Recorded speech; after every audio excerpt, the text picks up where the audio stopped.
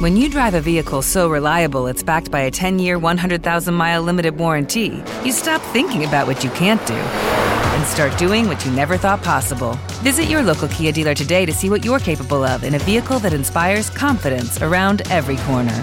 Kia, movement that inspires. Call 800-333-4KIA for details. Always drive safely. Limited inventory available. Warranties include 10-year 100,000-mile powertrain and 5-year 60,000-mile basic. Warranties are limited. See retailer for details.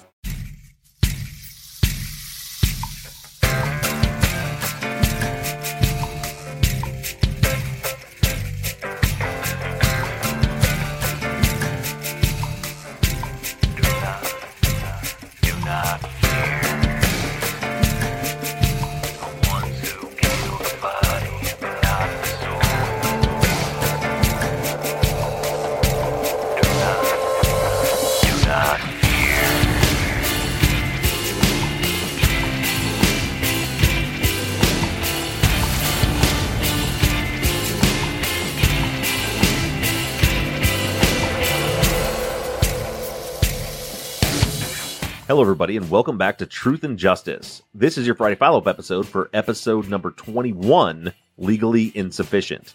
In this week's episode, we broke down the first point of error in Sandy Melgar's appellate brief that was filed on December 6th. This was the first in a three-part series where we're going to break down the nearly 400-page document filed by the Seacrest to the district court. There were two main focuses of this episode. One was, of course, the appeal document, where we honed in on that point of error, which had to do with basically Max Seacrest claiming that the jury got it wrong.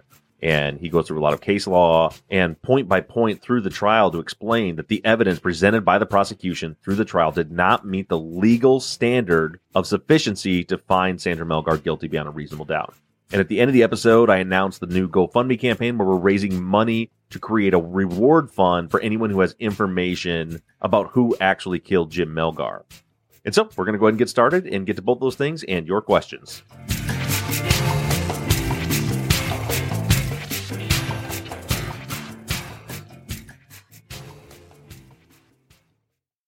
Texas Ranger James Holland is a legendary interrogator. They call him the serial killer whisperer. You can't hide those indications, and that's why yesterday I knew that he did it. But now, shocking interrogation tapes reveal how the super cop really operates. And that's why they asked me to come in, because I'm special. From Something Else, The Marshall Project, and Sony Music Entertainment, this is Smokescreen. Just say you're sorry. Listen and follow on Apple Podcasts, Spotify, Amazon Music, Stitcher, or wherever you get your podcasts.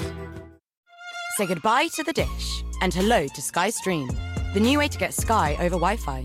So you can get unmissable Sky shows like The Last of Us and Succession, as well as Netflix and Discovery Plus, and loads more, all in one subscription for £26 a month.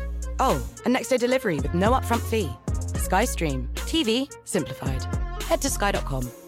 Requires Sky Stream and broadband minimum speed 10 megabits per second. 18-month minimum term. Cut-off times apply for next day delivery. Excludes bank holiday. 18 plus. Terms apply.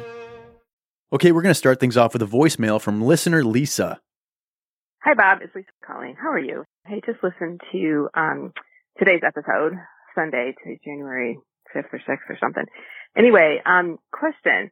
I think the GoFundMe idea is a great one. I'm just playing devil's advocate a little bit here based on listening, to your shows for several years. How do you see this effort to raise funds for a tip different from Crime Stoppers?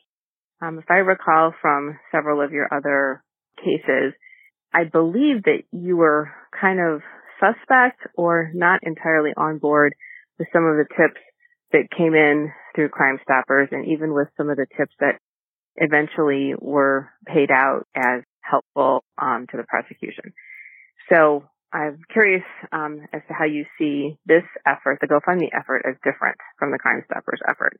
As a follow-up, which I'm sure you'll probably get into, is how does this all work? I'm guessing that you and Mike are going to investigate the tips that come in with the reward money, but then are they turned over to, I guess, to Sandy's lawyers to then, maybe they're just turned over to them to investigate and you guys don't do much investigating on that. Just curious as to how all that would work going down the road as well. Anyway, thanks for all that you're doing, and Happy New Year. Okay, those are a couple of great questions, Lisa. I'll first handle your first question or concern, and that is that You're right, Lisa. In previous seasons, I have stated many times that Crime Stoppers tips often lead to false convictions and wrongful convictions. And they have in several of our cases. Adding a reward factor does maybe motivate someone to come forward with the truth, but at the same time, it may motivate someone to come forward with something that's not the truth just because they want the money. And I've been very critical of that. I think, and as a matter of fact, it's one of our checkpoints when we're screening cases. We want to know, was there a jailhouse snitch? Was there a reward paid out? Anything like that? Because oftentimes those are indicators that we have a false conviction here because someone probably came forward because they were trying to collect the money. And I still stand by that, and that is definitely a problem.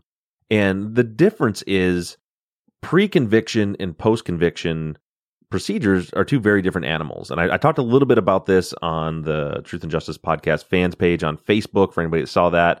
But there's a small percentage of the audience that are actually in that group. So I'll kind of address it to everyone here. I have never asked any of you to contribute to a reward fund, and I've been critical of reward funds many times for all those reasons that I just stated. And here's the difference between pre-conviction and post-conviction. Pre-conviction, the evidence is still malleable, so to speak. So essentially what's happening is the police are investigating, the prosecutor's building a case, and they're kind of shaping the narrative around the evidence. And so until they go to trial, that narrative doesn't have to be clear yet. So say they're working on a theory of the case based on the evidence that Mike killed me in this manner here. Well, then someone comes forward with a tip and it says something otherwise, rather than disregarding it as a false tip. What they can do is just shift the narrative. Like, okay, well, so still Mike killed Bob, but he didn't do it this way. He did it this way because that's what this person says. And then they use that information and get it into trial in front of the jury as evidence of guilt. And they still have the opportunity to shift things around like that until the trial. Once you get to trial and the conviction is present, the record is what the record is. And so any post-conviction work, it's a very different animal to get new evidence in. And to begin with, let's look at the stats for a minute. Over 95% of people who are charged with a crime, over 95% are ultimately convicted. And a huge percentage of that in the 90s are convicted because they pled guilty. That's what the majority of our legal system involves. Plea deals. It happens all the time. Very few cases actually go to trial. On the flip side of that, let's look at post-conviction cases. Less than 1% of appeals that are filed. And so that's not every case. That's just the people who filed appeals and post-conviction, like habeas corpus briefs claiming actual innocence. Less than 1% of those convictions are overturned. So there's a massive unbalancing of the scales there from pre-conviction to post-conviction. And the reason is, in order for you to bring any evidence into post-conviction work, it has to be, quote, new and compelling evidence. So it has to be new and compelling. So you can't relitigate things that were already in the trial. You have to say, well, here's some piece of evidence that wasn't available to us or we didn't know it existed at the time of trial. Now we've discovered it. And so now we want the court to look at that.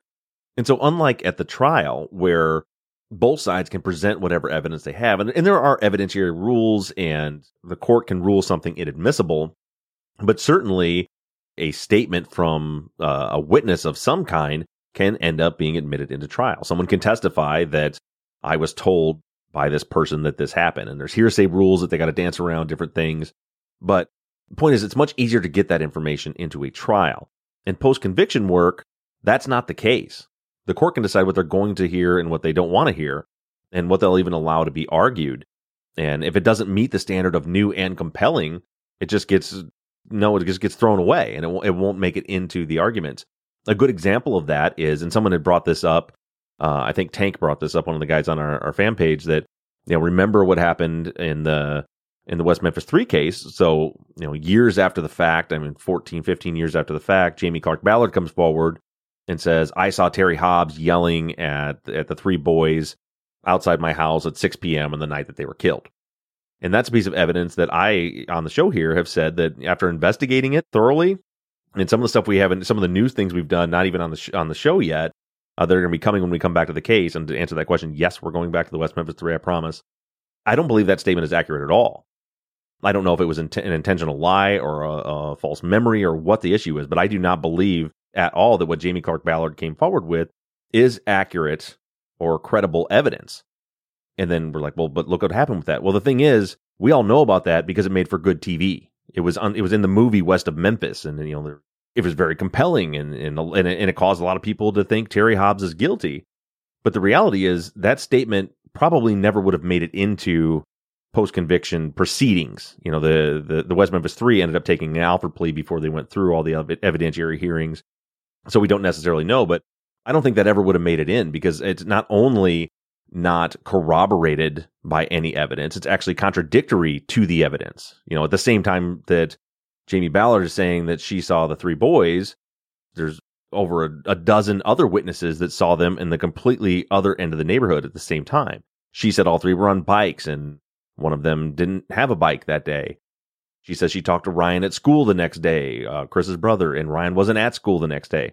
So again, it made for good TV, but it never would have made it into court. So that's the difference in post-conviction work in general. Before I even get into what we're going to do, it has to be new, compelling, and it has to be credible and corroborated for it to have any impact whatsoever. And so for us, we add another kind of layer of security there, and I guess it all depends on if you trust me or you don't. For those of you that do, it's actually us investigating, me, Mike, and the rest. We have teams of experts that are constantly helping us out with things. Some of them, they come on the show. Sometimes they don't. They're just working with us kind of behind the scenes. They have the defense attorneys and the private investigators that they use. So we're kind of in charge of investigating any of these tips as they come in. So I will tell you, I am certainly not going to do anything to, destroy somebody's reputation by putting out information from a tip if it's not credible and corroborated by some kind of evidence. And so Lisa asked, so how would this work? So we're going to offer this reward. We're hoping, again, to have a pretty sizable reward. I would love, after we pay for advertising and things for the reward, that we still have a good $20,000 left to offer. And someone comes forward, I'm sure we'll get tips that are false, and that's going to happen, and we're going to have to investigate all of them and determine if they're credible or not. But as we get tips that we think are credible, we will investigate them. So as an example, and when I say we, someone asked that on the fan page too, I don't mean, unfortunately, all of us, we, as far as like you guys listening, because of the fact that, so say somebody comes forward with a tip and says, Mike Bussing told me that he was there the night that happened. Well, I'm not going to come on the show and say, we got this tip that a guy named Mike Bussing said that he was there that night. Because we haven't vetted that, we haven't corroborated, we haven't investigated it, and now we're going to ruin Mike Bussing's life because now he's part of this, even though we have no proof that he is. So I just can't do that. We'll keep you apprised of what's happening, but we're not going to be putting people's names out there in any way, shape, or form until we get to a point where we believe that we have, not till we believe, but until we do have corroborating evidence and we determine the tip is actually credible. That's when you'll hear most of the details about it. But so say that's the case. So someone tells us, I talked to Mike Bussing 2 years ago, and he told me that he was there this night, and his friend, whoever, killed that guy. That sounds like that would definitely be something that would get our attention as a solid tip if it's true. And so what we would do then is, this person that comes forward and gives us this tip and says that, it's Mike is the one that told them that he was there. So then we would want to, number one, investigate the person that brought it to us and see if there's any issues with them. But then also then investigate Mike and looking into Mike's background, looking into Mike's criminal record. We would probably try to get some of Mike's DNA. And then maybe they told him that Mike said he was there and he saw person X commit the actual crime. Well, we would try to then investigate person X as well. Because remember, we have lots of unknown DNA from this crime scene. The issue with it is, and the reason we're doing this reward is because right now the suspect pool is, millions of people. We have no idea who to compare. We have to have someone to compare the DNA to. And that's what this reward could do for us. So we investigate person X, and we do, and a lot of you guys don't realize this, but there's a lot of stuff we do behind the scenes you're not aware of. We're, a lot of times when we have weird schedules or, we say we're out traveling somewhere, sometimes it's for that reason. We're doing a stakeout, we're trying to collect DNA from someone's trash can or whatever it is we're doing. We do a lot of that type of thing. to help build the evidence, that we're not necessarily talking about on the podcast. So say we go to person X and we manage to get a sample of their DNA, and we turn that over to the defense investigators, and we have the DNA analyzed, and we have the profiles from the DNA from the crime scene, and we find there it is. That's a match. That DNA in the scene was person X's DNA. Now that tip becomes credible and corroborated. So I guess what I'm saying is the tip is not the end game. The tip is just opening a door for us. It's the beginning to narrow down a suspect pool to give us an idea of who to look for. And, in that case, maybe we find Mike and we find person X and we get their DNA and we check it and it doesn't match anything. It may be it's still somebody that we're going to keep investigating and put on our radar. And at some point, maybe the defense investigator, the actual PI that's working on the case, might want to take them and interview them. Or even now, it sounds like Kathleen Zellner is working with the prosecutors. They may want to go and interrogate this person or interview this person and see if there's anything there. But it wouldn't be corroborated at that point until we get there. But it's giving us a starting point if a person comes forward and tells us they think they know who did it. Now, then another question there is, well, why? Because somebody said, well, I don't think somebody's going to go to confess to murder for $20,000. That's stupid. And yes, that is stupid, but that's not what we think is going to happen. I believe there were multiple people in this house. Personally, I believe there were 4 people in the house. I think there were at least 3 people in the house. One person killed Jim. I don't believe that anyone planned on killing Jim. So the person that did it, I don't think that was their intention to begin with. But I think there's 2 or 3 other people in that house that just wanted to go in and steal a couple $100 worth of stuff, and now they're wrapped up in a murder. Now, those people, it may be even tricky for them to come forward, because if they come forward, they could be charged with felony murder just for being there.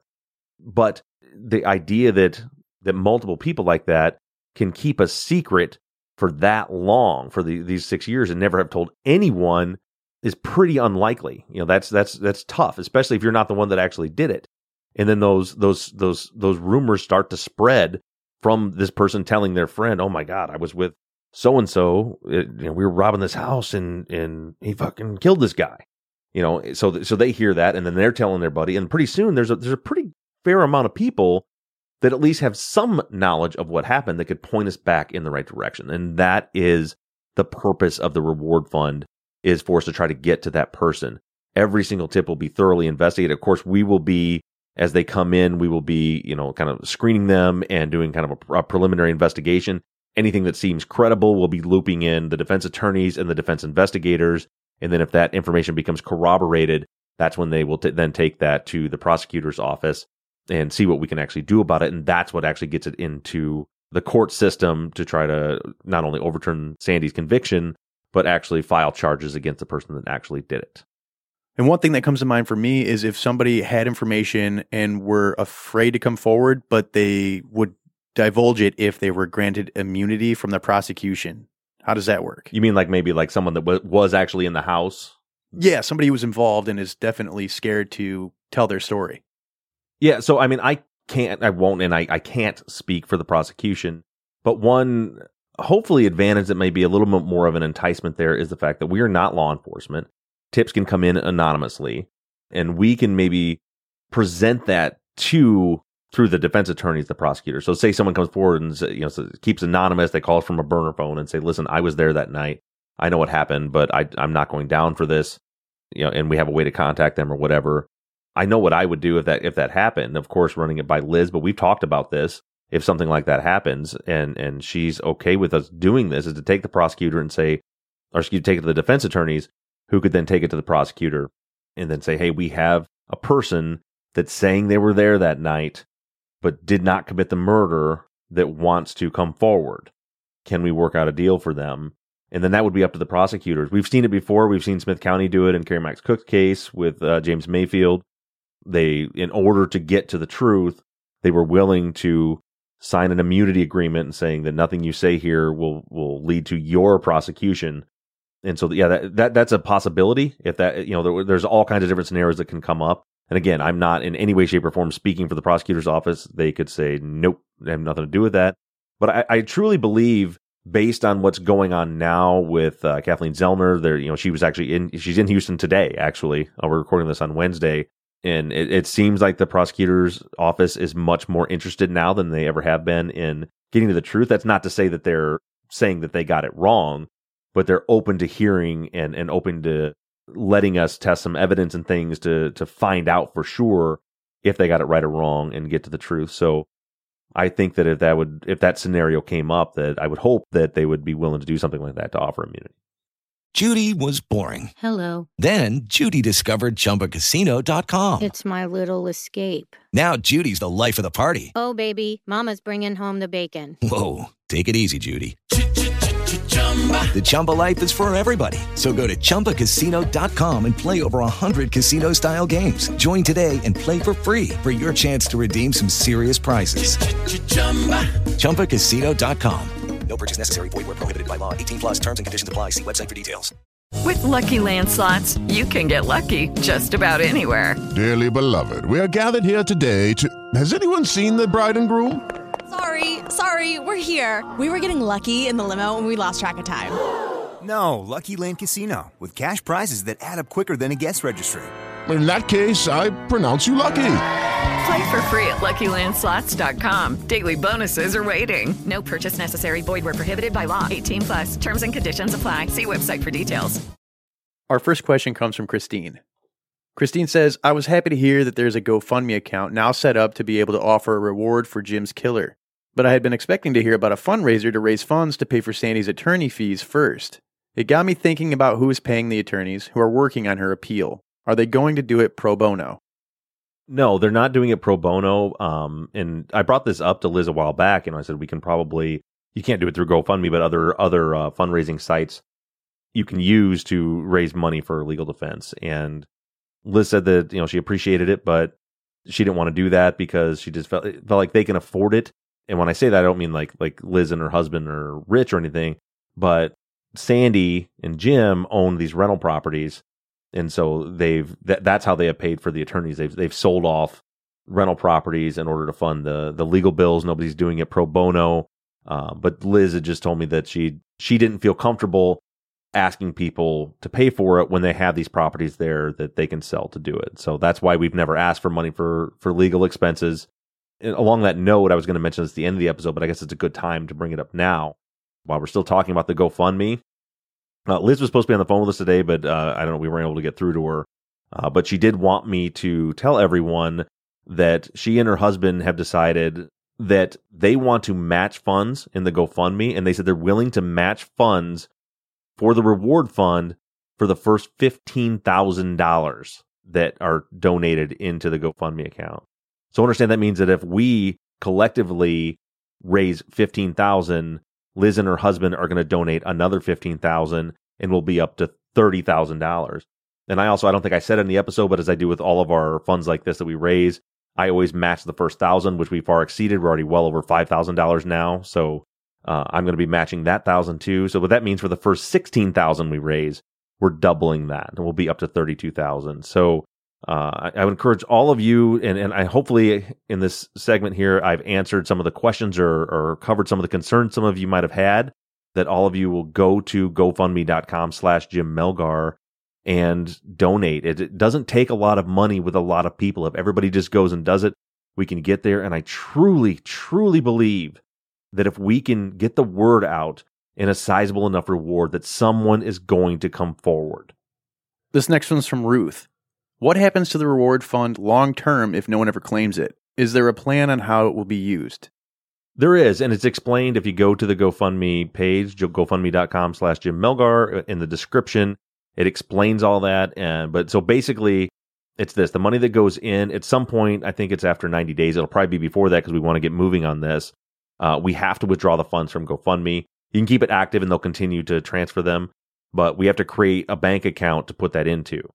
That's not created yet because I'm working with a local attorney here to figure out how to do it, whether we do a trust or how we're going to do it. But there are going to be 3 account managers with this reward fund in order to have some accountability. So one will be myself, one will be Liz, and then we have a neutral third party who shall remain nameless right now, who is the third person whose name will be on that account that will oversee the money. So once the money goes into that account, and that's where, by the way, so my 1,000 and Liz, the money Liz is going to put in, because we have direct access to the account, we're going to be depositing directly into that because, of course, GoFundMe or any of these fundraising sites take a fee It's a safe way for all of you to donate. I know it sucks that they take a fee out of it, but for us, since we have direct access, we can deposit money directly into the account. So we're going to have the 3 account managers that'll be handling the account. We'll be making decisions, voting basically and agreeing on anything that the money is going to be spent on. So if we decide we want to put up a billboard or pay for a mailing campaign or whatever we're going to do, that'll be all decided amongst the 3 of us. And we will keep a full detailed accounting of that will be available to anyone upon request. If somebody feels like something fishy is going on, we can provide all the receipts and everything from GoFundMe and everything else to show everyone that everything is on the up and up. We want to be completely transparent. That's why one of the reasons we took a little bit to kind of decide to do this is because we were trying to figure out some of these logistics, because I don't like the idea of hanging on to people's money like that. But I think that it's necessary, so we're going to go ahead and take the step. And we are taking the steps to actually do that. And then, of course, we'll decide who the reward gets paid out to if we do get a credible tip. Now, it's written into the GoFundMe, and again, to explain it here, if the tip is not used. So, a couple of things could happen. So let's say that we just never get a credible tip, or, before we ever get a credible tip, or I guess we never get one, or say that they do new DNA testing, they get a hit in CODIS and arrest somebody for the crime, and they determine who actually did it, and it didn't involve any tips to us, so now we still have this money sitting there. What do we do with it? Or maybe there's 0% chance of this happening, in my opinion, but somehow some proof comes out that it was Sandy that did it, and we still have this reward money sitting there. There's a couple scenarios where we wouldn't be spending it. And so what we're doing with it then is it will roll into that trust fund will be set up, or whatever kind of account we set up will continue to be like a truth and justice reward fund. So we will keep those funds there. They won't be spent. It's going to be set up so that not myself, not NBI Studios, not Liz, not the third party, no one will profit from this money. So if it's sitting in the account, it will stay there, and it will become a truth and justice reward fund that we can use for future cases, past cases. We could use it for, or if, there's another case out there that maybe isn't one we're covering that we think we can help with, those will be things that we will collectively vote on to use it for. But the money that we're taking in as a reward fund will continue and always be used as exactly that, a reward fund. Next, Natasha says, just a question regarding the reward. How likely is it that someone would come forward with another suspect when they know someone else is already serving time for it? Would the police even look at evidence of someone else committing the crime, knowing that Sandy is serving the time?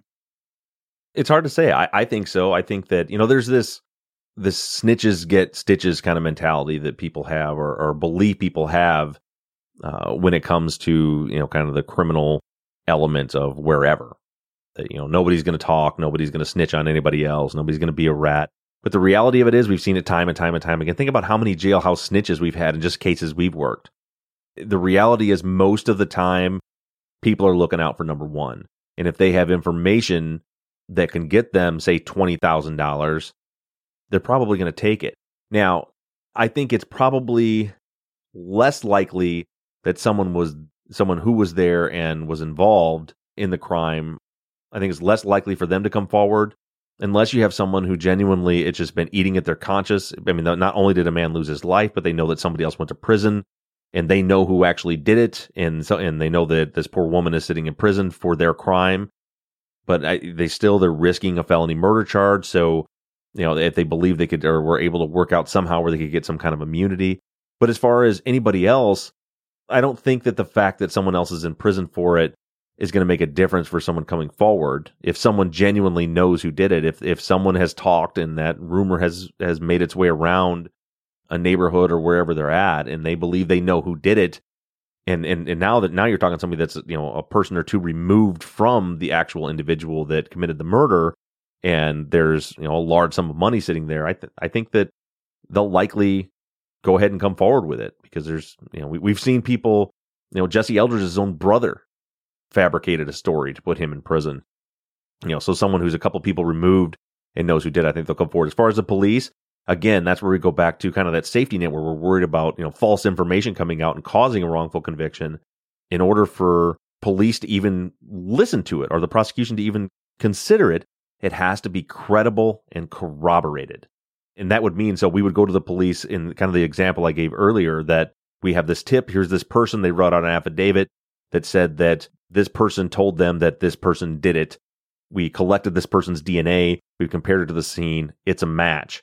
And we present that package to them. That's pretty hard to ignore. And even if they chose to ignore it, it can be filed as an actual innocence writ to the appellate court at that point. Jenny says, with Zellner being retained, will the Seacrest still be representing Sandy? Yeah, as far as I know, so Zellner typically does, to the best of my knowledge, she does habeas work, which is after, the phases after a conviction are the direct appeals, and then after that, and that is where you're only looking at constitutional issues at the trial. That's why in this brief that was just written, there's 3 points of error, and they're all citing constitutional violations, basically saying Sandy didn't get a fair trial. Kathleen Zellner typically does habeas work, which is the next phase after that, where you can then bring in new evidence. You can't bring in new evidence into a direct appeal. It's just not allowed. And so timing-wise, if we were to break this case right now, while Sandy's awaiting her direct appeal, there's still like hoops you'd have to jump through. You'd have to, I believe you can file a motion to waive your right to a direct appeal to get past that hurdle so you can get into habeas so you can then present the new evidence. Hello, it is Ryan, and we could all use an extra bright spot in our day, couldn't we? Just to make up for things like sitting in traffic, doing the dishes, counting your steps, all the mundane stuff. That is why I'm such a big fan of Chumba Casino. Chumba Casino has all your favorite social casino-style games that you can play for free anytime, anywhere with daily bonuses. That should brighten your day a little. Actually, a lot. So sign up now at ChumbaCasino.com. That's ChumbaCasino.com. No purchase necessary. VGW Group. Void where prohibited by law. See terms and conditions. 18+. Okay, round two. Name something that's not boring. A laundry? Ooh, a book club. Computer solitaire, huh? Ah, oh, sorry. We were looking for Chumba Casino. That's right. ChumbaCasino.com has over 100 casino-style games. Join today and play for free for your chance to redeem some serious prizes. ChumbaCasino.com. No purchase necessary. Void where prohibited by law. 18+. Terms and conditions apply. See website for details. This one's from Mitch. The Facebook group seems to be really excited about the unknown male DNA found around the crime scene, and especially on the Xbox game case and book. How seriously should we really take this, especially when things like Xbox games can be purchased from stores pre-owned and an expert as knowledgeable as Werner Spitz showed in the JonBenet reinvestigation that trace DNA on things like clothing and fabrics can even be left over from the manufacturing process? It feels to me like something way too minute to be focusing on so early in the investigation when there are possibly way bigger clues worthy of attention. Well, the thing is, we're giving everything attention. Just the same as they could be nothing, they could also be something. But they can't be ignored. But there's unknown male DNA throughout the house. There's some on some closet doorknobs, the game case, the backpack. There's several places that we have unknown female DNA in several places. So I don't know, as far as focusing in on them, we can't do anything with them unless we have somebody to compare the DNA to, which is, again, why we're doing the reward fund, is try to find somebody to compare that to. So yeah, so you have this unknown male profile on the game case. It could be from one of the intruders, or it could be from a previous owner. We don't know. But so if we have a suspect that we can collect their DNA and compare it and it matches, now it becomes very important. Rebecca says, I know we heard from people in Jim and Sandy's life who are convinced she's not guilty. Is there anyone in her family or friend group who thinks she is? No, there's not. And more importantly, there's no one in Jim's family that I'm aware of that believes she's guilty. I mean, everybody that knew them as a couple and knew Sandy and knew Jim knows that there's just no way that this could have happened. That Sandy, she couldn't do this to anyone, much less Jim, is what I've gotten from every single person that knows them. And that's a fact, as Max said in the appellate brief in this week's episode, a fact that is undisputed in the trial record. Understand that and think about it for a second. The prosecution wasn't able to find a single witness that could speak to Sandy being anything other than caring, loving, patient, and that their relationship was a great, caring, and loving relationship. And they couldn't find a single person to even give the jury a hinkling of a hint that maybe there was a problem in the marriage. Brenda says, I'm wondering if the bruising on Sandy's arm could be from the person who tied her up. She states it's from Jim catching her when she fell, but couldn't it be from the person who tied her arms behind her? Yeah, and to be clear, she didn't state that it was from Jim catching her when she fell. When they were asking her if Jim had grabbed her or anything when she was in her police interrogation, and they were talking about the wraparound bruise, she said that, well, she did slip getting out of the tub and Jim grabbed her arm, but she didn't think that it was hard enough to cause a bruise like that. But then as they discussed it further, she said no. Now that as she's thinking about it, she said no, he grabbed, if I'm remembering correctly, she said that no, come to think, he grabbed my right arm and the bruise is on the left arm. So not only did she not emphatically say that bruise is from Jim grabbing her, she went as far as to say that Jim grabbed her on the other arm, so that wouldn't be from Jim. I think so. They talk about a wraparound bruise and it could be from a struggle, but it's on the back of her arm and on her bicep. To me, it's much more likely that was someone behind her grabbing her arm and manipulating her to the floor and manipulating her arm behind her back, is my opinion. Pamela says, Bob, you stated that Barnett did not prove Sandy knew about the life insurance policies, but I'm curious if she did know. I guess I'm just wondering if, legally, it could be considered a reasonable assumption made by the jury. I hope this makes sense. I left my legal pants at the dry cleaners. No, it can't be a reasonable assumption by the jury, and that exact case law was cited by Mac in the appellate brief. When it comes to motive, you cannot assume those things. That has to be proven through the evidence. That's why that doesn't meet the standard for motive based on the case laws, because there was never any evidence presented at trial that Sandy had any idea that there was a policy, how much it was, and that she was the beneficiary. Now, practically speaking, from what I understand from talking to Liz, Sandy was aware that there was life insurance, but she didn't know how much it was, and she didn't know. I mean, I guess she would assume that she was the beneficiary, but it was Liz that was kind of helping her, weeks later after the murder, get in touch with the Harris County ISD and find the insurance companies to figure out what the insurance was. And there's some emails that are out there that we have that where they're trying to figure out how much life insurance is there and, how was it paid out, and because they didn't know how it worked. So it seems to me that Sandy did know there was life insurance, didn't know how much, and didn't know exactly what the procedure would have been or how she'd be paid off. I think she assumed that she would be the one that would collect it because she was the spouse. All right, and this is from John. John says, I agree with Bob that jury deliberation is deeply flawed, with jurors arguing the case after all arguments should be done. It makes me wonder if they shouldn't just do a written vote at the end of the trial there in the courtroom. What are your thoughts on this, Bob? Yeah, so a couple things. Number one, I believe, and I've said this many times, and it really came out in this week's episode, that I believe that our jury system is extremely flawed and is the result of a lot of wrongful, because Jesse Eldridge didn't have a jury, he had a judge, but is the result of wrongful convictions. But with that being said, I can't say that I have a solution, because, let me give you an example. So I was in a jury trial. It was, I don't know, it's been 5 or 6 years ago, and it was a week-long trial. It was a felony aggravated robbery or armed robbery case. And when we went into deliberations, it was pretty obvious. I mean, the defendant all but admitted guilt, and basically the defense was making an argument that, maybe he was like coerced into it. It was almost like they were just trying to, there wasn't even any law really behind what their argument was. I think they were just trying to get the jurors to not convict because they believe he was pushed into doing this armed robbery. In any case, the evidence was overwhelmingly clear that this guy was guilty based on the law. When we went into deliberations and we did our initial vote, it was like 10-2, guilty, 2 not guilty. And through our deliberation process, it wasn't long, it was maybe an hour, the other 2 people eventually voted guilty. But their reason for voting not guilty, or they didn't vote not guilty, but they said they were, they're just undecided, they weren't comfortable voting guilty.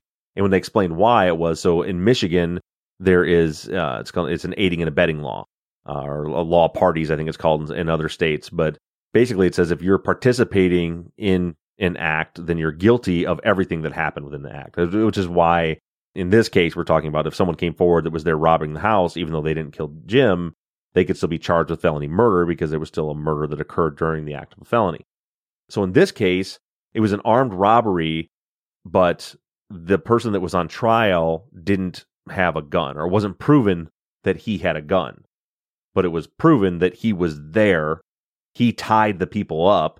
It was at a jewelry store that he threatened them, he tied them up, and took the money. And so the law said, when you get your jury instructions and the judge explains the law, that if he was there and present and participating, then he is guilty of, there was a weapons charge and the armed robbery. And so these two other jurors just said, I'm not comfortable convicting him of armed robbery if he didn't have a gun. So they weren't comfortable with it. And so the deliberation process was us explaining, I understand you're not comfortable with it, but there's two very clear points here. And it is, do you believe that an armed robbery occurred? Yes. Do you believe this person was participating in that armed robbery? Yes. Then by the law that they gave us, he's guilty of armed robbery. And so they just, and they hummed a little bit. They just kept saying their only reason they weren't comfortable voting guilty was because they just didn't think it was fair that he would be convicted of it. But the problem is as a juror, you don't get to decide what the law is. You just have to vote based on the law. Then we ended up convicting the person. In Michigan, the jury doesn't decide on sentences. The judge does that. So I don't even know what the guy ended up getting sentenced to. But in that case, it just took a little bit of explaining, but I think that also could have been done by a judge. I don't know. I don't have the solution to it, because you could say that the judge could explain this is how the law works, and if like John had said here, they just took a vote right there in the courtroom, that would have been a hung jury, and I think a lot of trials would be a hung jury.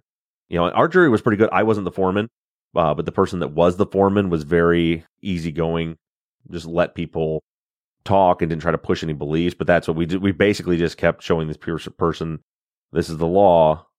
Do you believe that thing A occurred? Do you believe thing B occurred? If so, that equals guilty according to the law. So it wasn't a case of, I don't think that he was there, and then us convincing them that no, he was there. I guess it's a little bit of a ramble, but so I don't know what the solution to the problem is. I think Allen charges should be outlawed, which an Allen charge is when the jury deliberates for a period of time until they decide that they are going to be hung, that they cannot come to a verdict. In Ed 8's case, twice they wrote a note to the judge that says we're 7-5, we are hopelessly deadlocked, we cannot come up with a verdict. And then the judge writes them a letter back that says, nope, keep going. And that's based on a Supreme Court case, the Allen charge. Keep going, you're not done deliberating until you give me a verdict. They go for another day or day and a half or whatever it was, and they come back and say, we are still hopelessly deadlocked. And then that was when we had the juror that we interviewed on the show where, they had said they were hopelessly deadlocked for the second time on a Thursday night. And the judge says, nope, come back tomorrow. You're going to keep deliberating, because it was already his second trial. And the next morning by 10 a.m., they convicted. And when I asked her what changed, and she just said, nothing. She says, I went home, I prayed about it, I just didn't know, and everybody was getting mad because they wanted to go home and they were going to be stuck there the judge had told them they were going to have to deliberate over the weekend. It was her and one other person that was a holdout. And wasn't that a holiday weekend? I don't remember. No, it was in August. We did have a case though that was in a holiday weekend. Something that we've covered was similar to that. But so she went back in the next morning and just decided to go along with everybody else. And that's what I said. If you were not guilty Thursday night, what changed to make you vote guilty on Friday morning? And it was nothing. And that's a huge flaw. The Allen charge is a big problem. And the personalities. And I want to make clear too that I wasn't necessarily, trying to pick on or throw shade at this particular jury or even the jury foreman. I was talking about, that's what I believe happened in this case, but it's just kind of procedurally, it happens all the time. When you have a variety of personalities in a room and they disagree, somebody's going to win the argument. Somebody is going to convince them. And the fact that if you believe Sandy's guilty, then the jury foreman did a great job. If you believe she's innocent, he did a terrible job. But the facts are the facts. When you have, forget the 3 undecided people. When you have 4 jurors, you have 5 that vote guilty, 4 that vote not guilty. They heard the evidence and came back not guilty. Not undecided like the 2 people in my case, or undecided like the 3 people in that case. Not guilty based on the evidence they heard at trial, which is all they're allowed to consider. And then, 6 hours go by of arguing, and okay, well, now they're guilty. Who knows what that is? But what I know is that they were convinced by the other members of the jury in the discussions led by the jury forum, and they weren't convinced by the prosecution's argument at trial. And I just, as I said in the episode, it's not a legal argument, but it's just, it's something that just drives me crazy. It's not a fair. Our justice system works on paper, but in reality, it doesn't work. And I can go on for days about that. I think the presumption of innocence, which is what our entire criminal justice system is based on, is truly non-existent. I have been called for juror duty way more times than anybody else that I know. And I've sat through the voir dire process over and over and over again. I've watched person after person that when they say, do you understand this person is innocent until they are proven guilty and it is not their job to defend themselves? Or they'll ask, during voir dire, the defense attorneys might ask, do you understand that it's not my client's job to prove their innocence, and they may not take the stand in their defense? Can you not hold that against them and understand that's not their burden? And people being honest, saying, I don't know, I think if you're innocent, you defend yourself. And then I've heard it in deliberations. If they don't take the stand, why wouldn't they defend themselves? It's just the presumptions that are on paper are non-existent in our criminal justice system. If I had a solution, personally, I think that something along the lines of professional jurors or better jury education prior to the trial. And then of course you have the process of the voir dire where they're selecting the jury. You're literally hand picking. So the whole idea is, right? So think about how silly this is. The whole idea behind a jury is it's a random jury of 12 of your peers. And so that it should be neutral people that when they hear this evidence that they're going to either convict or not convict. The prosecutor thinks that they're going to convict, the defense attorneys think they're not, but it's going to be a fair setup and they're going to hear it and they're going to make their decision.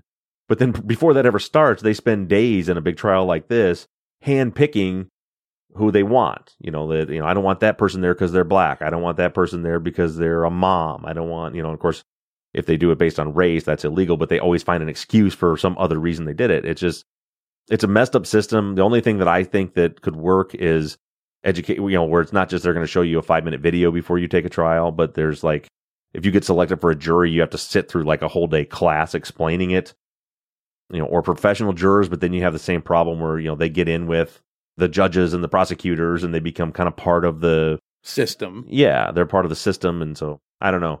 Good question, John. That's obviously, I think most people that were listening to what we talked about this week and realize that in this case, and people can argue innocence or guilt, but I still maintain 100% that even when, remember, we let the prosecutor come on this show and explain to you all of the most powerful points of her case. And after hearing it, what you heard, there was not one single piece of evidence that indicated that Sandy Melgar actually did this.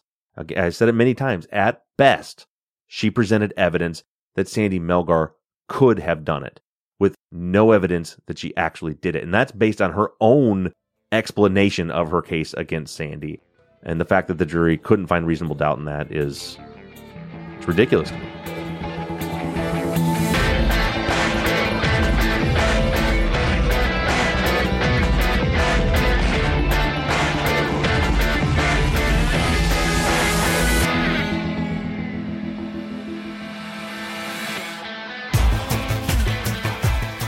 Truth and Justice is an NBI Studios production and is distributed by Wondery. Mike Bussing is our executive producer, and all music for the show was created and composed by PutThemInASong.com. Thank you to Amanda Meyer with Willow Photo and Design for designing and creating our Friday Follow-Up logo. Our banner images and type font across all of our logos was created by Tate Krupa of Red Swan Graphic Design. You can find more of Tate's work on Etsy. Thank you to Katie Ross of CreatedInTandem.com for designing, creating, managing, and maintaining our website, truthandjusticepod.com, where you can view all photos and documents discussed in every episode. Thank you to our transcription team, Britta Bliss, Sarah Colby, Rachel Timberman, and Liz Rose. And as always, thank you to all of you for all of your engagement and support. If you like the show and you'd like to support us, you can do so in a number of ways. To financially support the show, you can go to patreon.com/truthandjustice. On the Patreon page, you can pledge as little as $1 per month, and we also have reward levels on Patreon that include access to behind-the-scenes videos of the tapings of our Friday Follow-Up episodes, Truth and Justice Army t-shirts and hats, and even the opportunity to co-host one of our Friday Follow-Up episodes. You can also help us out by going to iTunes and leaving us a 5-star rating and review. And lastly, you can always support us by supporting the companies that sponsor this program. But the most important thing that you can do is engage in the investigations. You can keep in touch with us through our email at theories@truthandjusticepod.com. You can like our Facebook page or join in on the conversation on the Truth and Justice Podcast fans page. And for all of you tweeters, you can connect with us on Twitter. The show's handle is @TruthJusticePod, and my personal Twitter handle is @BobRuffTruth. And for more personal interactions, feel free to follow me on Instagram @TruthJusticePod. And don't forget, we always have our 24/7 voicemail line open for questions, comments, and tips on the case. That phone number is 269-224-2833. However you do it, stay engaged, stay in touch. But as for now, we're signing off. I'm Bob Ruff. And I'm Mike Bussing. And this has been Truth and Justice.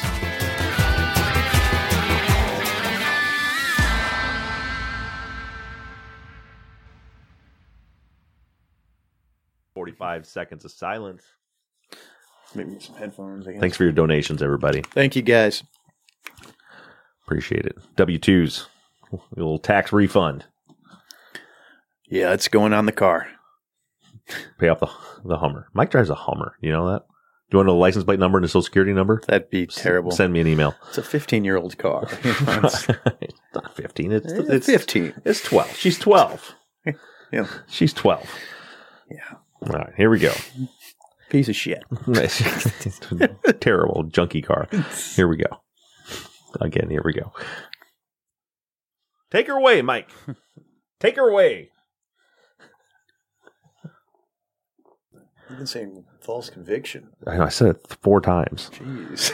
Wrongful conviction. Wrongful, false confession. False confession, right. And off. Okay. Can I ask you a quick question? Yeah. You wrote some notes here when you were messing with Audio Boom a little bit ago. Right. You wrote bass boost. Uh-huh. I'm with you on that. Yeah. And then you had a low roll-off speech. Uh-huh. I'm with you on that. And then you wrote treble boost. I'm with you there. And then you made a little smiley face. I like the way that sounded. Okay, that's what the smiley face is. I like the way it sounded. Yeah. Okay. That's funny. And then I was, right after I wrote that, I was like, check this out, Bob. And you were like, nah, I don't like it. Right. I kind of like me to just sound like me. I should have been like, here's what I should change it to a frowny face.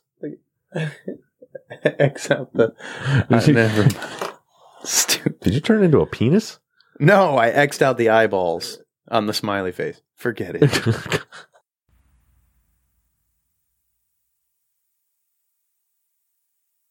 A new year full of surprises. But one thing is always predictable. Postage costs go up. Stamps.com gives you crazy discounts of up to 89% off USPS and UPS services. So when postage goes up, your business will barely notice the change. Stamps.com is like your own personal post office, wherever you are. You can even take orders on the go with the mobile app. No lines, no traffic, no waiting. Schedule package pickups, automatically find the cheapest and fastest shipping options, and seamlessly connect with every major marketplace and shopping cart. There's even a supply store where you can stock up on mailing supplies, labels, even printers. Stamps.com has been indispensable for over 1 million businesses just like yours. All you need is a computer or phone and printer. Take a chunk out of your mailing and shipping costs this year with Stamps.com. Sign up with promo code PROGRAM for a special offer that includes a 4-week trial, plus free postage and free digital scale. No long-term commitments or contracts. That's Stamps.com, code PROGRAM.